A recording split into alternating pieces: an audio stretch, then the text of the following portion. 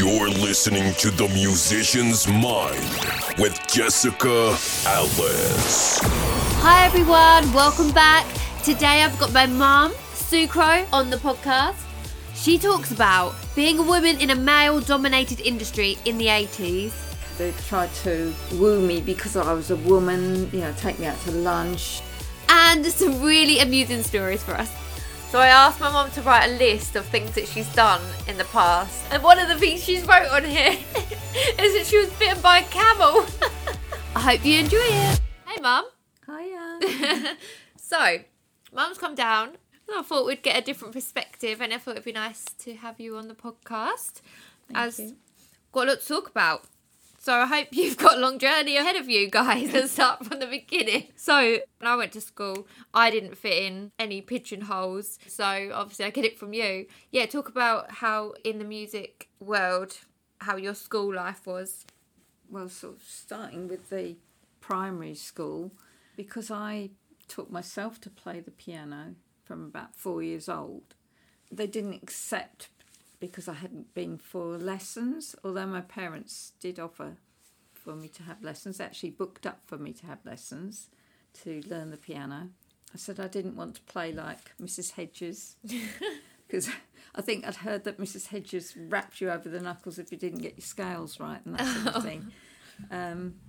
Sometimes I regret not actually learning to play by music from a young age.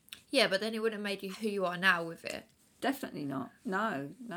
Got my own stamp, my own style, writing style as well. Yeah, exactly. And I know that you said in high school you used to play all the pop songs and that to everyone, and that made you popular. Yeah, popular with the in crowd. Yeah. So you wouldn't have been able to do that if you'd learned Beethoven and Mozart. And... Probably not, no. I did actually learn quite a lot from my cousin Valerie. She used to come and stay for 2 weeks every year, and she used to bring all her classical music and she'd play all the classics, and so I got to know them, and I used to play them by ear. Yeah.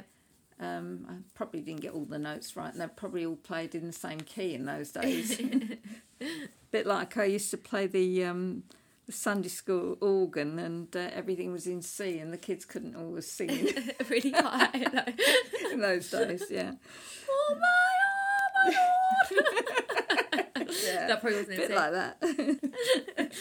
Yeah. So when I was actually at primary school, and I wanted to sort of play the piano and show things, they wouldn't accept that I actually knew what I was doing. So I found that really frustrating. Yeah. But that changed when I went to secondary school. Yeah. And that was because just as I'd started secondary school, I started playing the guitar as well as piano. Mm-hmm. And again, I taught myself.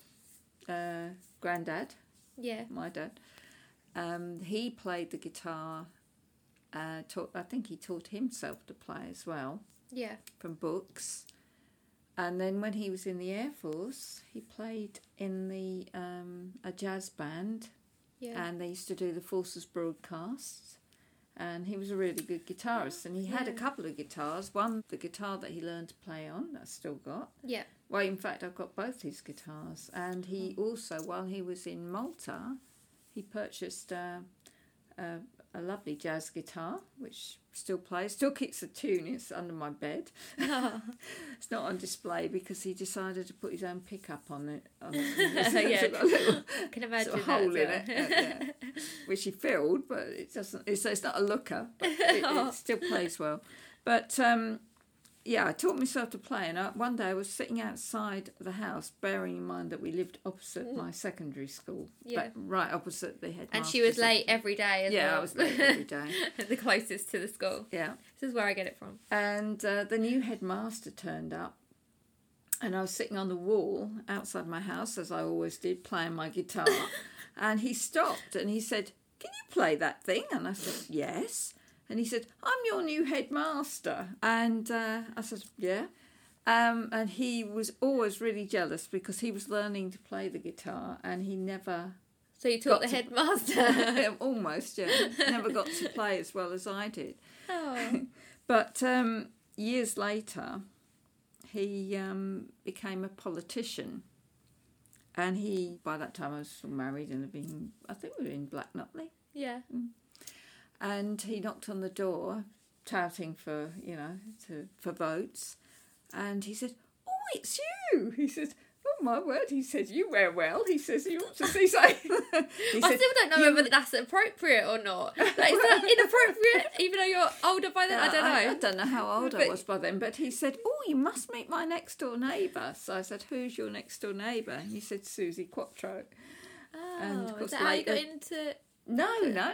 That was years later that I actually got to play with Susie. But anyway, I was given a lot more respect at the school. Yeah. And I actually used to teach the other children to play the guitar because the music teacher, the first music teacher we had, she couldn't play the guitar. Yeah. And she cottoned on that I did. But she didn't like me playing her piano, that she used to leave her fag ends on the end, and they used to burn the keys. Did they smoke at school? Yes, smoke in the lesson. No, they didn't. She did. That's mental.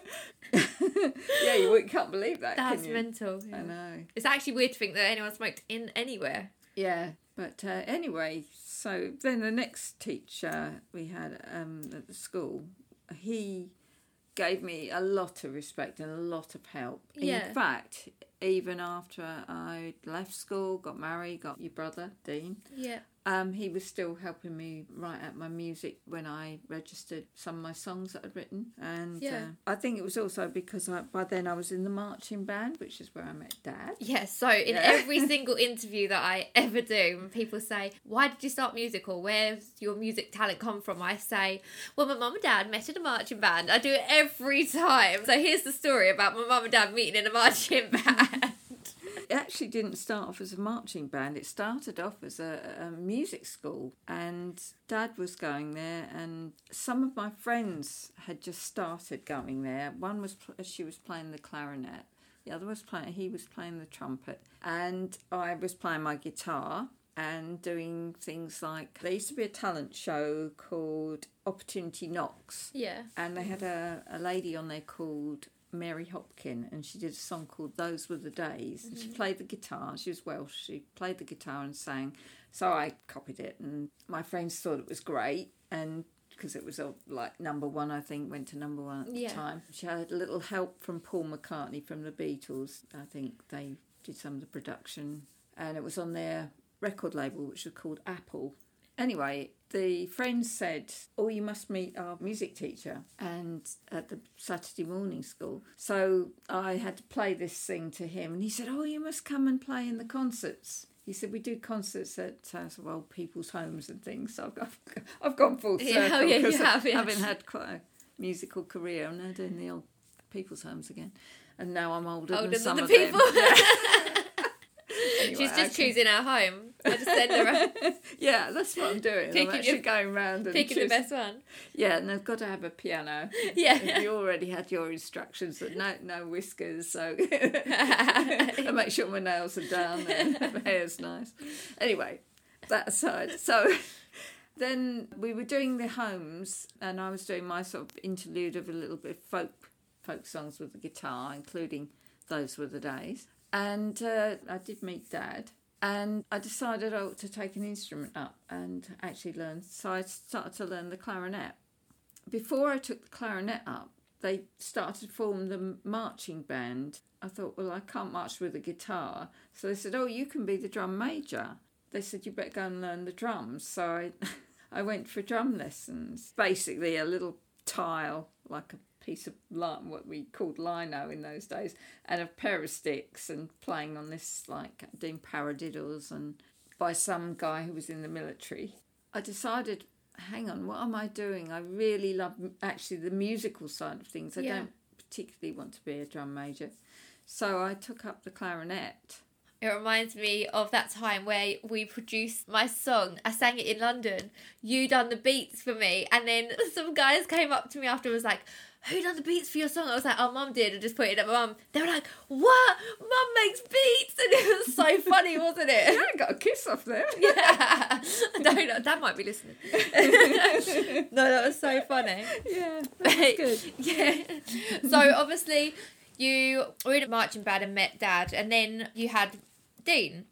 So I know how hard it is to have a child and do anything in life. Actually, music's one of the things that is a little bit easier because you can kind of fit it around things. But going out doing gigs is what you used to do. Dad was in the band with me. We formed a band when we left the marching band. Yeah. We formed a dance band because in the Braintree area there was some really good rock bands. Yeah. And we couldn't compete with them, so we found a niche. And because we'd had a lot of experience from the marching band days, we knew songs that perhaps the rock bands wouldn't do. So we actually started doing the music for dancing, like a bit like Strictly type dancing. So we started doing those, and we found that we were getting quite a few gigs and we were getting paid and everything. And this is before Dad and I actually got married. And then when we married and I was then pregnant with Dean, I think Dad thought I was going to stop playing, and I said, "Oh no, I want to carry on." But he said, "Well, someone's got to look after the baby." So I said, "Oh, thank you. You can do that." Yeah, so I wasn't actually working during the day then. He had a daytime job, and so I just did the weekends. Yeah. Yeah. Not everybody agreed with that, did they? Didn't approve. No. Approve, that's the right word. Back in the day, especially, I mean, it's still like that now to some degree, but back in the day, that was looked upon. Why are you doing that? Like, you're a mother now. Why are you going out working and leaving the child? Why is the father going to work and then looking after the child? What did you say to them? I just did what I did, and people had to accept me for what I was. Music, it's a lifestyle. It's not just a job, and and most people do it because they're really passionate about it. It's something that you can't suppress. And I think that's why people... It's an itch that needs to be scratched. Yeah, kind of. Or scratched, I don't know. What way around is it? Yeah. Yeah, so it's not something you can bury. People try to, and they're often very unhappy. End up resenting the person. Yeah. I mean, you really can't do that. Like, it's hard because it's kind of bittersweet, or it's like a good thing and a bad thing all at the same time, isn't it? I feel. Yeah. Having this thing, like having that, I don't know if it's been it's creative people or... Yeah, I mean, for me, sometimes like from the songwriting point of view, I actually have almost like a premonition of a song's going to come to me, and kind of know in advance, and it's almost like exciting. It's almost like, oh, Christmas is coming, something's going to happen, but I don't know what. And then all of a sudden it just floods into my... You go through periods, don't you? Yeah, and some weeks you have like a few weeks on of like loads of ideas and being really creative, and then it dries up a little bit. Yeah. I think that's the same with every creative person, musician. Well, I had a phase. I like writing with others, really. I do write by myself, but I'd like to bounce off other musicians and creative people. I had a real run sort of in the late 80s and did some quite interesting things. And then I kind of got ripped off by one or two people trying to either pinch my stuff or trying to take over without the legal copyrights and such like. And without going into too many gory details or naming names, I had one person that sort of wanted to use my songs, and then because I wouldn't do something that was illegal, it was, it's like they tried to woo me because I was a woman, take me out to lunch, and then it was like, oh, well, your songs will do better. The casting couch sort of idea, and I wouldn't go down that route, and so I probably stopped some of my... Oh, Mum, why not? We could be millionaires now. I'm joking. Take one for the team. No, that was sort of the vulnerability of being a woman in the industry that sometimes... Yeah, definitely. I mean, that still happens. Rich and powerful people think they could buy you and buy your... This still happens. I know. Which is mental. Yeah. I mean, a lot less, because people can get away with a lot less nowadays because your name can get tarnished in seconds with one post. But you still hear a lot of things going on. Yeah. So has there been any other sort of sexist experiences that you've had in the music industry? I'm sure there is back in the 70s and 80s. Well, yeah, sort of like with the financial side, a married woman didn't have the same rights that she does now with the tax. Yeah. You became part of your husband's tax structure, I suppose. Yeah. Like if you buy a piece of equipment that's part of your work, you can put that against your tax, like you would with any other business. But instead of, like when I bought quite an expensive keyboard, instead of me getting the tax rebate, it went to Dad, went to my husband. Did he give it back to you? No. And he couldn't really, because they didn't give it to him in a lump sum. What they did in those days was they gave it to him through his national insurance. So it was drip-fed back to him. Yeah. And I was really put out about this. I would be. But later on, I don't know how long after that, they then made it so that a woman could do her tax affairs in her own right. And I think that should have been done years ago. I'll be reminding him this Christmas. Hope you get a good Christmas present this year. Yeah. No, he's always been supportive with all my instruments. Definitely had it back over and over. Yeah, you have. And also, I've always been fairly up on the technical side of things. When I've gone to buy an instrument or gone to sell things and you're a woman, even the last keyboard that I bought, I went with Dad to buy. They were selling it to him, not me. Yes. And he said, don't tell me. He said, she knows exactly what she's doing with it. You know. Where's it from?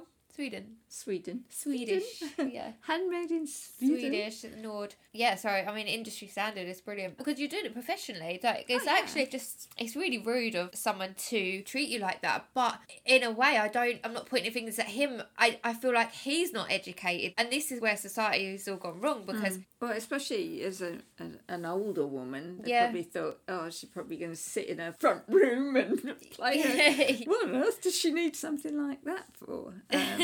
Yeah. I didn't blame him either. It's like you were saying earlier, and we've never fitted the mould. You can't pigeonhole us. It's always been a fight for women in the music industry. It's a very male-dominated industry. Oh, yeah.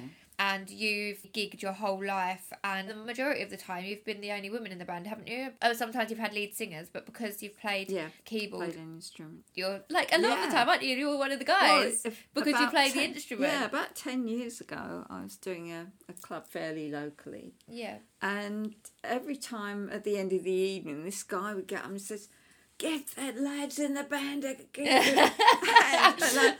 And I was I had short hair at the time. I had short hair at the time, and I thought, right, that's it. I'm growing my hair, and it's really nice and long and blonde. And Dad said, "But I like your hair short." I said, "Well, I'm not having it short anymore." So now I have long blonde hair. Get the lads. That really annoyed me. Yeah, I can imagine. Well, like the last gig I came to with you, the man next to me wouldn't stop talking about how good looking he must have been back in the day. He was going, "Oh, the pretty blonde one." And he was going, "Of course, she must have been good looking back in the day." Well, I do hope Dad doesn't listen to this podcast. The Musician's Mind with Jessica Alves. Obviously, we briefly touched on how technical you are with things like learning the Nord keyboard, if anyone knows what that is. But you also have always done your own production and produced, and you have a degree in music technology, music tech. Mm-hmm. Yeah, well, my dad was a radar expert. Yeah. And he was interested in music as well. And after he came out of the Air Force, he worked for Marconi's.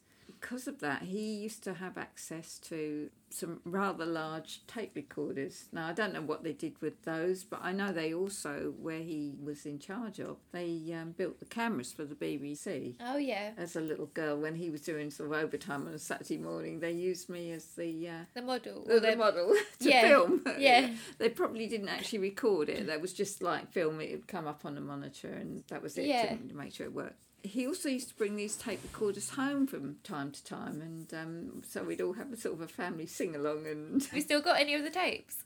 not from those recordings, but I have got some, because they'd what happened, and this really is what sort of started things off.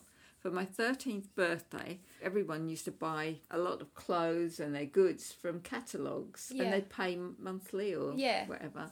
That's what happened. They bought the best tape recorder, Yeah. which I still have. It had different speeds. In those days, you couldn't multi-track. I'm going to give my age away here. But so I was 13 in 1967. Yeah. Yeah? Multi-track didn't really come in till the early 70s. But what you could do with mine, it had a numbers system. And if you looked at the numbers and recorded the tracks to the numbers, you could actually get the harmonies and things. Oh, I see. But It's mental to think that you couldn't do more than one track. I know. Like- So that's what I used to do. So Yeah. I'd record different bits, and it was usually oohs and ahs, because oohs and ahs you didn't have to sync up, that you Yeah. didn't have the rhythm of the words and things to sync. So I just go by the numbers. But I use this tape recorder. I used to go, and it's quite big, Yeah. quite heavy, and I used to take it to school, bearing in mind I lived opposite school, Yeah.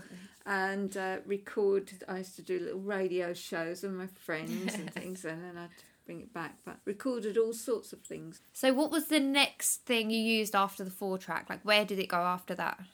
Well, actually, it's when the cassette players and cassette recorders came in. What year So was this? you went, I put you on the spot yeah. now, didn't I? Sorry. yeah. Well, It's fine. the Fidelity tape recorder I used up until the beginning of the 70s. Mm-hmm. And it was around the beginning of the 70s that the cassette players and recorders came in, and you could then buy, instead of on things on vinyl, you could actually buy cassettes that had got songs, albums on and that sort of thing. Yeah.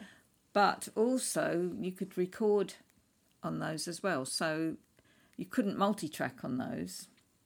That came a little bit later, into the 80s, where I actually had a Tascam Porta 1, which was a cassette recorder, which Yeah. you could multi-track on. I think it was only 4 tracks, but you could bounce tracks down to make... To layer it up. To layer it Yeah. up, yeah, so you could do more than Did it just take a 4 long tracks. time? Well, obviously a lot longer than on Logic nowadays. Or whatever. Well, again, you've got to have your ideas, what you're going to do, Yeah. how you're going to work it. No, not too much, but of course it was all acoustic and analogue. It wasn't Yeah. Maybe it was quicker. digital. Because you couldn't take so many goes at it. Well, you could do as many as you like, but the tape wore out Oh. after a while. But although they were metal tapes that you actually mastered to. Oh, yeah. Then I progressed from that Yeah. to the 8-track reel-to-reel, which was, again, a multi-track. Which was the thing that was in our studio, the big tapes that I was really scared of. Yeah, but along with that, I had an Atari 1040 ST, and I used something called Creator, which was for non-musical notes. So it's just like little lengths of notes. You get that now on Creator. You can see that, Yeah. like the piano bar. Yeah, is it? yeah. Yeah. And the software, it took about 10 minutes to load onto the Atari, and that was Yeah. on floppy disk. I needed a mixer desk and speakers to hear what I was doing, or you could use headphones, obviously. Yeah. So I had those, and they could all link up with the Fostex as well, so that they all worked together. So you've got something came in called MIDI, Yeah.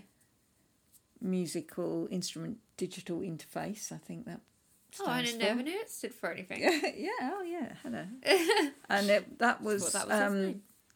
that was when the industry decided to standardise things, and instead of having all their own individual makes of linking their machines together, they came up with this idea of linking any type. So you could link a Technics to a Yamaha or a Roland to a Korg or whatever, whatever had the MIDI interface on it.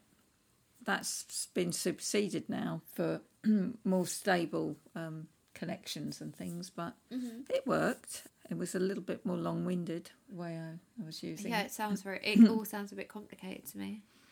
Well, like anything, you just learn to use it. And when I bought the that set of equipment and a pair of lovely JBL speakers, are they the ones that were on the brick stands? Piers, yes, and there was a reason for that. Don't ask me why. It looked good though. Yeah, well, they were solid, so that and they were a good height, and you could hear what you were doing for monitoring. Yeah. They're probably a little bit bassy from normal monitoring. A lot of people, and still do, go for the little Yamaha speakers with the white that's what we've got. Cones in and things. That's what you got? No, I haven't got. So what I've got? Yeah, that's what you've got. That worked pretty well. And then I'd master the finished song to a cassette, actually, in those days, originally. And then later on, when I replaced the Atari with a PC, most of the PCs in those days had a CD burner in them. Your finished product would be on the CD. So, yeah. And then something came in called the mini disc recorder. Yeah, which I used to record on, didn't I? Yeah. I think they were fantastic. I've still got mine. I've still got two. I have a portable one and a sort of studio version. Yeah. I still play things back on the mini disc, but I don't often use it for recording now. But it's there if I need to. You've still got a record player as well, haven't you? I have still got a record player. That you play things?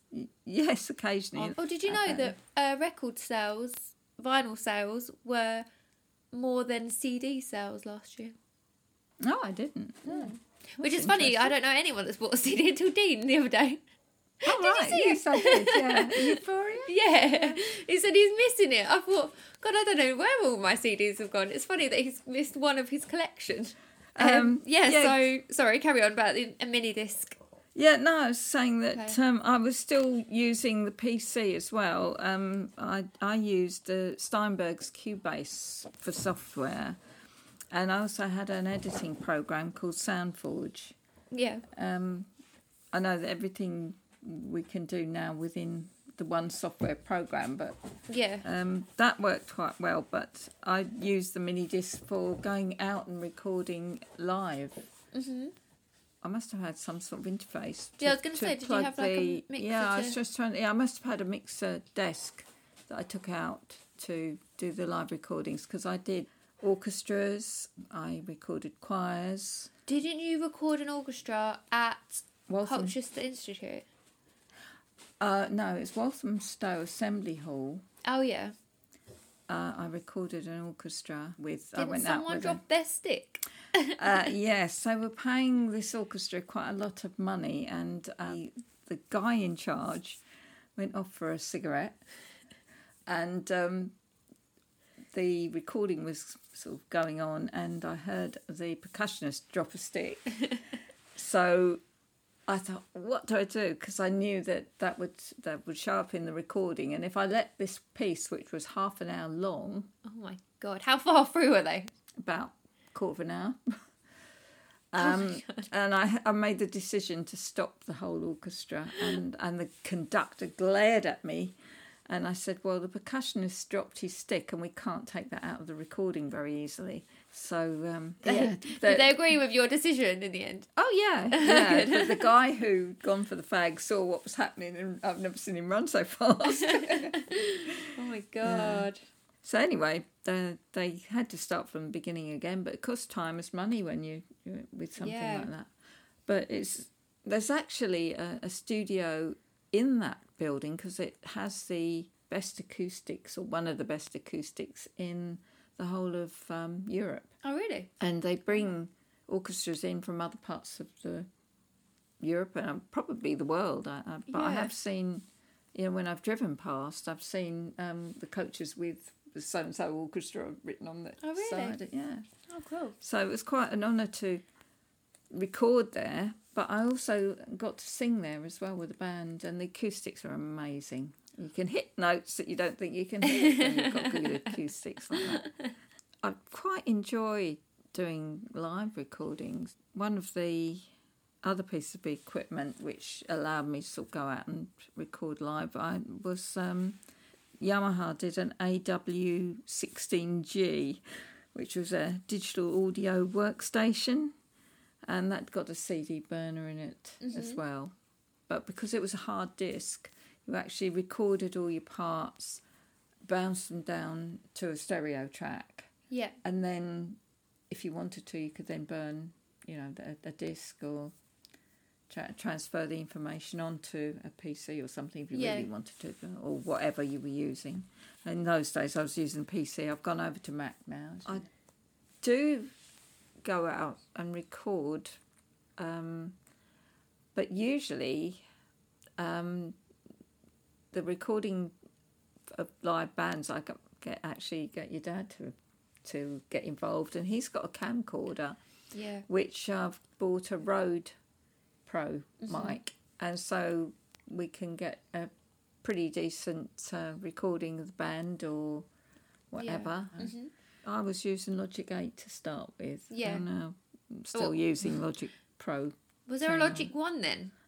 There must have been, mustn't probably. there? It's funny, because you don't even think about the iPhone being an iPhone 1. No, that's but true. there must have been. It must have come from somewhere. Yeah. It's just mental how technology is nowadays compared. But obviously, it's the same principle of everything. Well, all the terminology is used on what you're recording this on a today. On Logic now. But all the same terminology is used. It's just crazy to think what you can do and how you can record, delete, edit, and the things you can do now compared to that. But the technology's come so far over your lifetime, hasn't it? With recording, obviously with everything, but with recording in particular. Yeah, so you've obviously really moved with the times, and now you use Logic Pro X, and you've recently produced a song with your friend Linda. Well, you've produced it, called Saltwater. So tell us a little bit about that. Right, Saltwater is a cover of the Julian Lennon song. We did it really as a charity song, that one, which any downloads, the money goes to the RSPB. I think if anybody listens to the lyrics, they'll see it's all to do with sort of like climate change. But the original record was written by Julian Lennon and Shapiro's. I don't know whether he got to hear it, but his manager definitely did, and she liked it. It's got our version has got quite a country feel because we used the great Jim Martin to play steel guitar on it, and my friend Ian played guitar and bass on it. My friend Dave played drums and played keys, and Linda and I did the vocals. Also, your fiance Tom. His niece did a little bit at the beginning. She'll probably be really embarrassed about it now. She's at high school. Now she's a little older. Yeah, quoting a bit from David Attenborough, wasn't it? Yeah. Sadly, Ian, my friend Ian, died about 2 or 3 weeks after the launch of the song. But this is a really lovely thing about music, though, and anything like that you produce in life. It's not just music, but it's like it's a legacy, isn't it? And it's really lovely that you've got that there. So it's really nice. And then the following year, we did, using everyone except poor Ian, we did a song that I'd written called Summer Rain. Yeah. And my friend Mick played bass and guitar on that one. Yeah. But Ian and I were actually writing Summer Rain together. Yeah. I finished it because I felt I should. Yeah. So they're out on all the streaming sites and all platforms, for downloads, and so under the name of Wing Song. Wing Song. Yeah, because that's Linda and I. That's our duo. The Musician's Mind with Jessica Alves. So I asked my mum to write a list of things that she's done in the past, and honestly, it's like a novel. But what we could talk about today. And one of the things she's wrote on here is that she was bitten by a camel. But the funniest thing about it is that, what did you say your mum, back in the day, they thought Back in the day, they thought that if you got bitten by a camel had the same as if you were to transmit a sexually transmitted disease by a STD or STI, yeah. And what, like, if it bites you, it's like you've got chlamydia or something. something like that. So when I went home and said I'd had a day at the zoo with a friend and I got bitten by a camel, my mum freaked. No, I couldn't say this. I've been into people's heads, people coming back from holiday and saying, oh no, I must have got bitten by a camel, babe. I don't know what's happened. It must have been the camel. Anyway, and so I've lost my train of thought again. I wrote a 10-minute piece for the Cambridge Arts Festival and I played the saxophone over the recording at the festival. It was a sonic piece, really, called Four Seasons in an English Country Garden. Some of the rhythms were done by using recordings of thunder and lightning. And one of my favourite things to record is crystals. I have a fascination with crystals in all forms, in jewellery, in crystal glasses, and being able to play wine glasses. And I used to record that a lot years ago. And I used all this in this 10-minute piece. I just drink the wine. Mum goes, C, I have a sip, and then she goes, E, top it up again. Yeah, you put all my crystal glasses out of tune. Yeah. She's drinking wine out of them. Mum's like, why has it gone out of tune? Just has been drinking that out of the E glass. So what I was going to say is, like you've always said to me, don't do too many different things. You enjoy loads of different things, lots of different types of music and being creative, and you've gone through different, like, I was going to say genres, but not really. It's more, you've tried out lots of different ideas, you've tried different projects, and yeah, you've done lots of different things in your life, haven't you? And that's what I like to do, exactly the same. But sometimes I feel like you can spread yourself too thinly. Not you personally, sorry, just anyone. Yeah. I need to rein it in sometimes, because or else my mind's on 7 different projects at the same time, and then it gets overwhelming and then you can't do anything. So how have you kept structured and motivated and disciplined on your projects that you've done in life? I don't know, really. There has been times when it's got a little bit too diverse. At one point I was in a rock band, the East Anglian Single Reed Choir. I was born at this point, wasn't I? You were about 4, and you... Was you singing or playing sax on stage, and I just stood next to you on stage because I wanted to be on stage with you? And you dressed the same as me as well. And I didn't do anything, did I? Just stood there on stage. Yeah. And I was in about 4 different bands at that point, and I've done sort of soul music, rock music, classical music.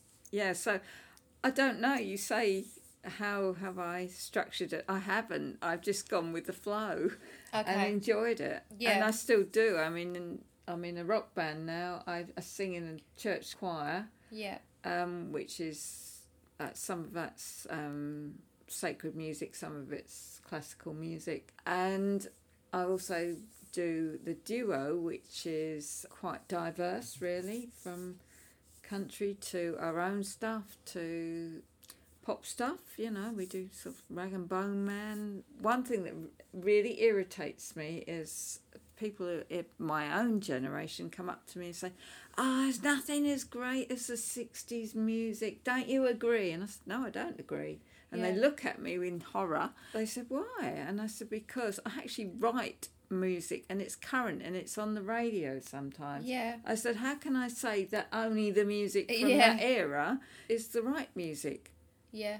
It doesn't matter. It can be all different genres, and as long as it's good, And like the people that think the classical music is the best because they're something like thinking that the classical music's like the posh music when they're the ones that like were dying of syphilis and like sleeping around and doing drugs and everything. Yeah. That was the pop of their era. Yeah, pop of their day, yeah. Yeah. Yeah. I mean, Mozart would have absolutely loved my Nord. He would have done. Yeah, exactly. They wouldn't have been embraced all the technology that's he would have here been now. using Logic, and they don't realise that, some people. Yeah. Yeah, they're not moving with the times. No, one of my favourite artists is Stormzy. Now, who would have thought, a 68-year-old woman Mum would told be... me to watch the Louis Theron interview. Is that how you say it? Louis Theron. Through.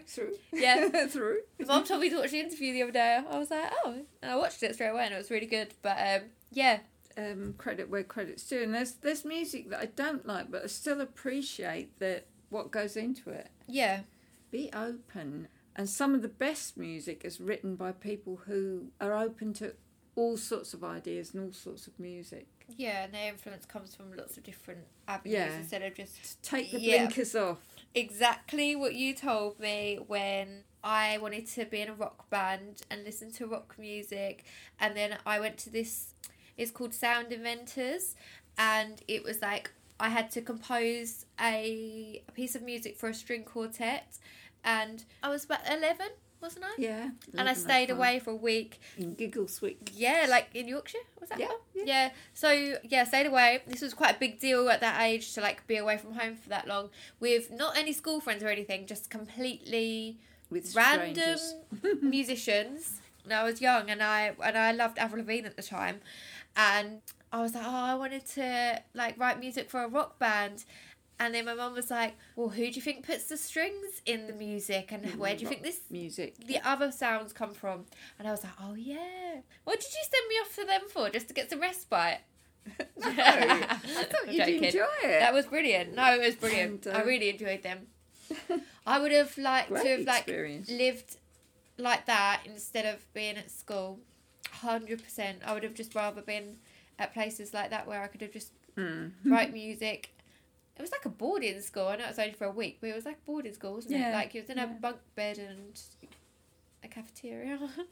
Yeah, my influences have come from all different things, which I enjoy a lot of different music.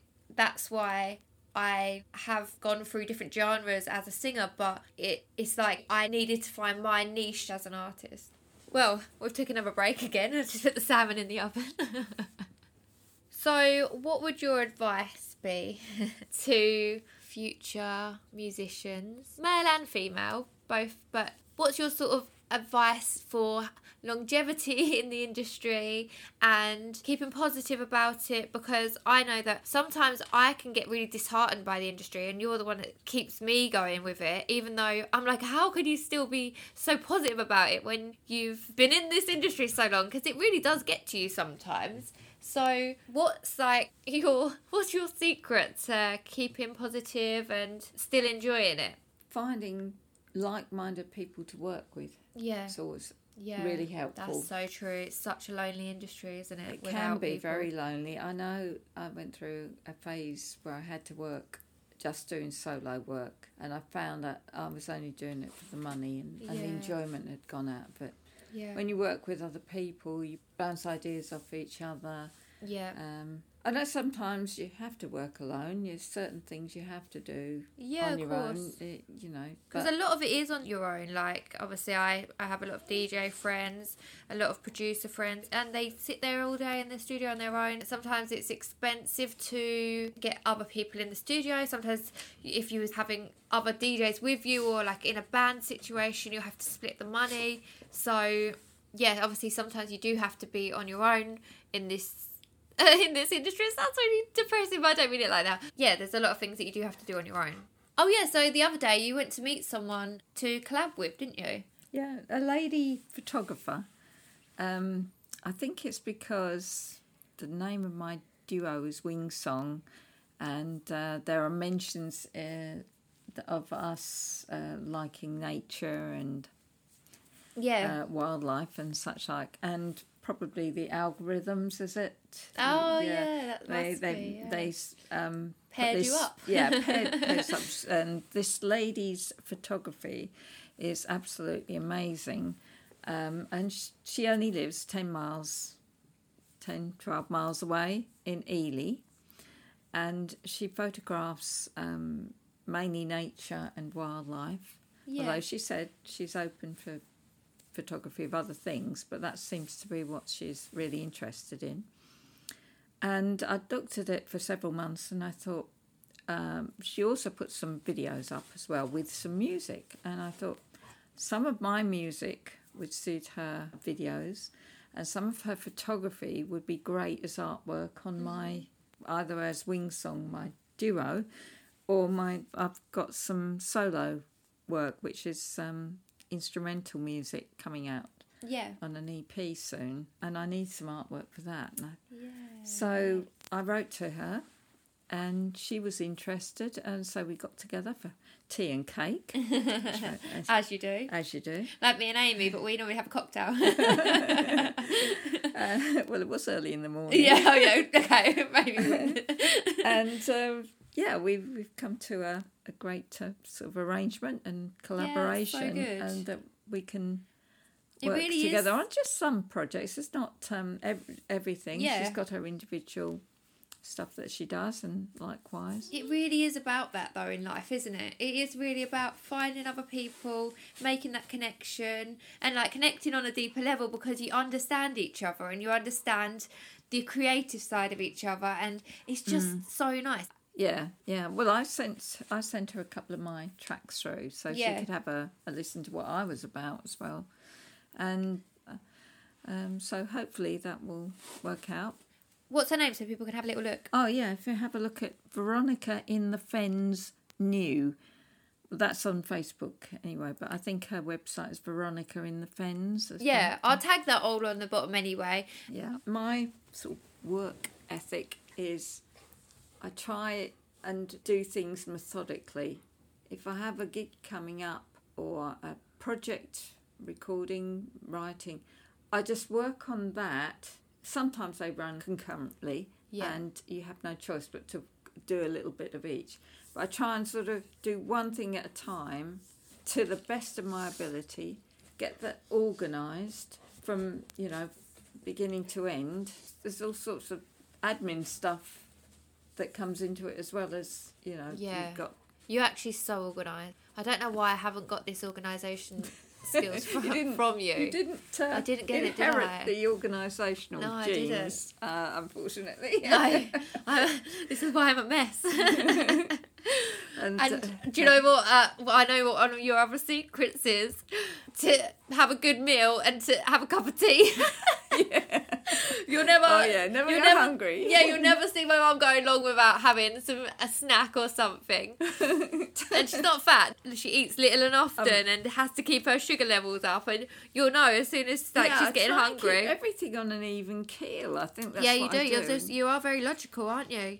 Yeah, that does actually help with not just the musical side of life, but the other part of life that has to go on. And if you can keep that going without too much interference, that gives you more time to work on your musical stuff as well. Yeah. This is why I take a lot of life lessons from you. You should write a book. Oh no. Oh, maybe one day. But well, I can remember everything. Yeah. So, thank you for coming on. It's been really interesting. Obviously, I know some of the things, and we could have been here all day talking about all your stories of your life. Yeah. And it's been really interesting. So thank you for having me. That's okay. Yeah. Well, no, you should say thank you for having me. What do you mean? I'm your mother. Oh, thank you.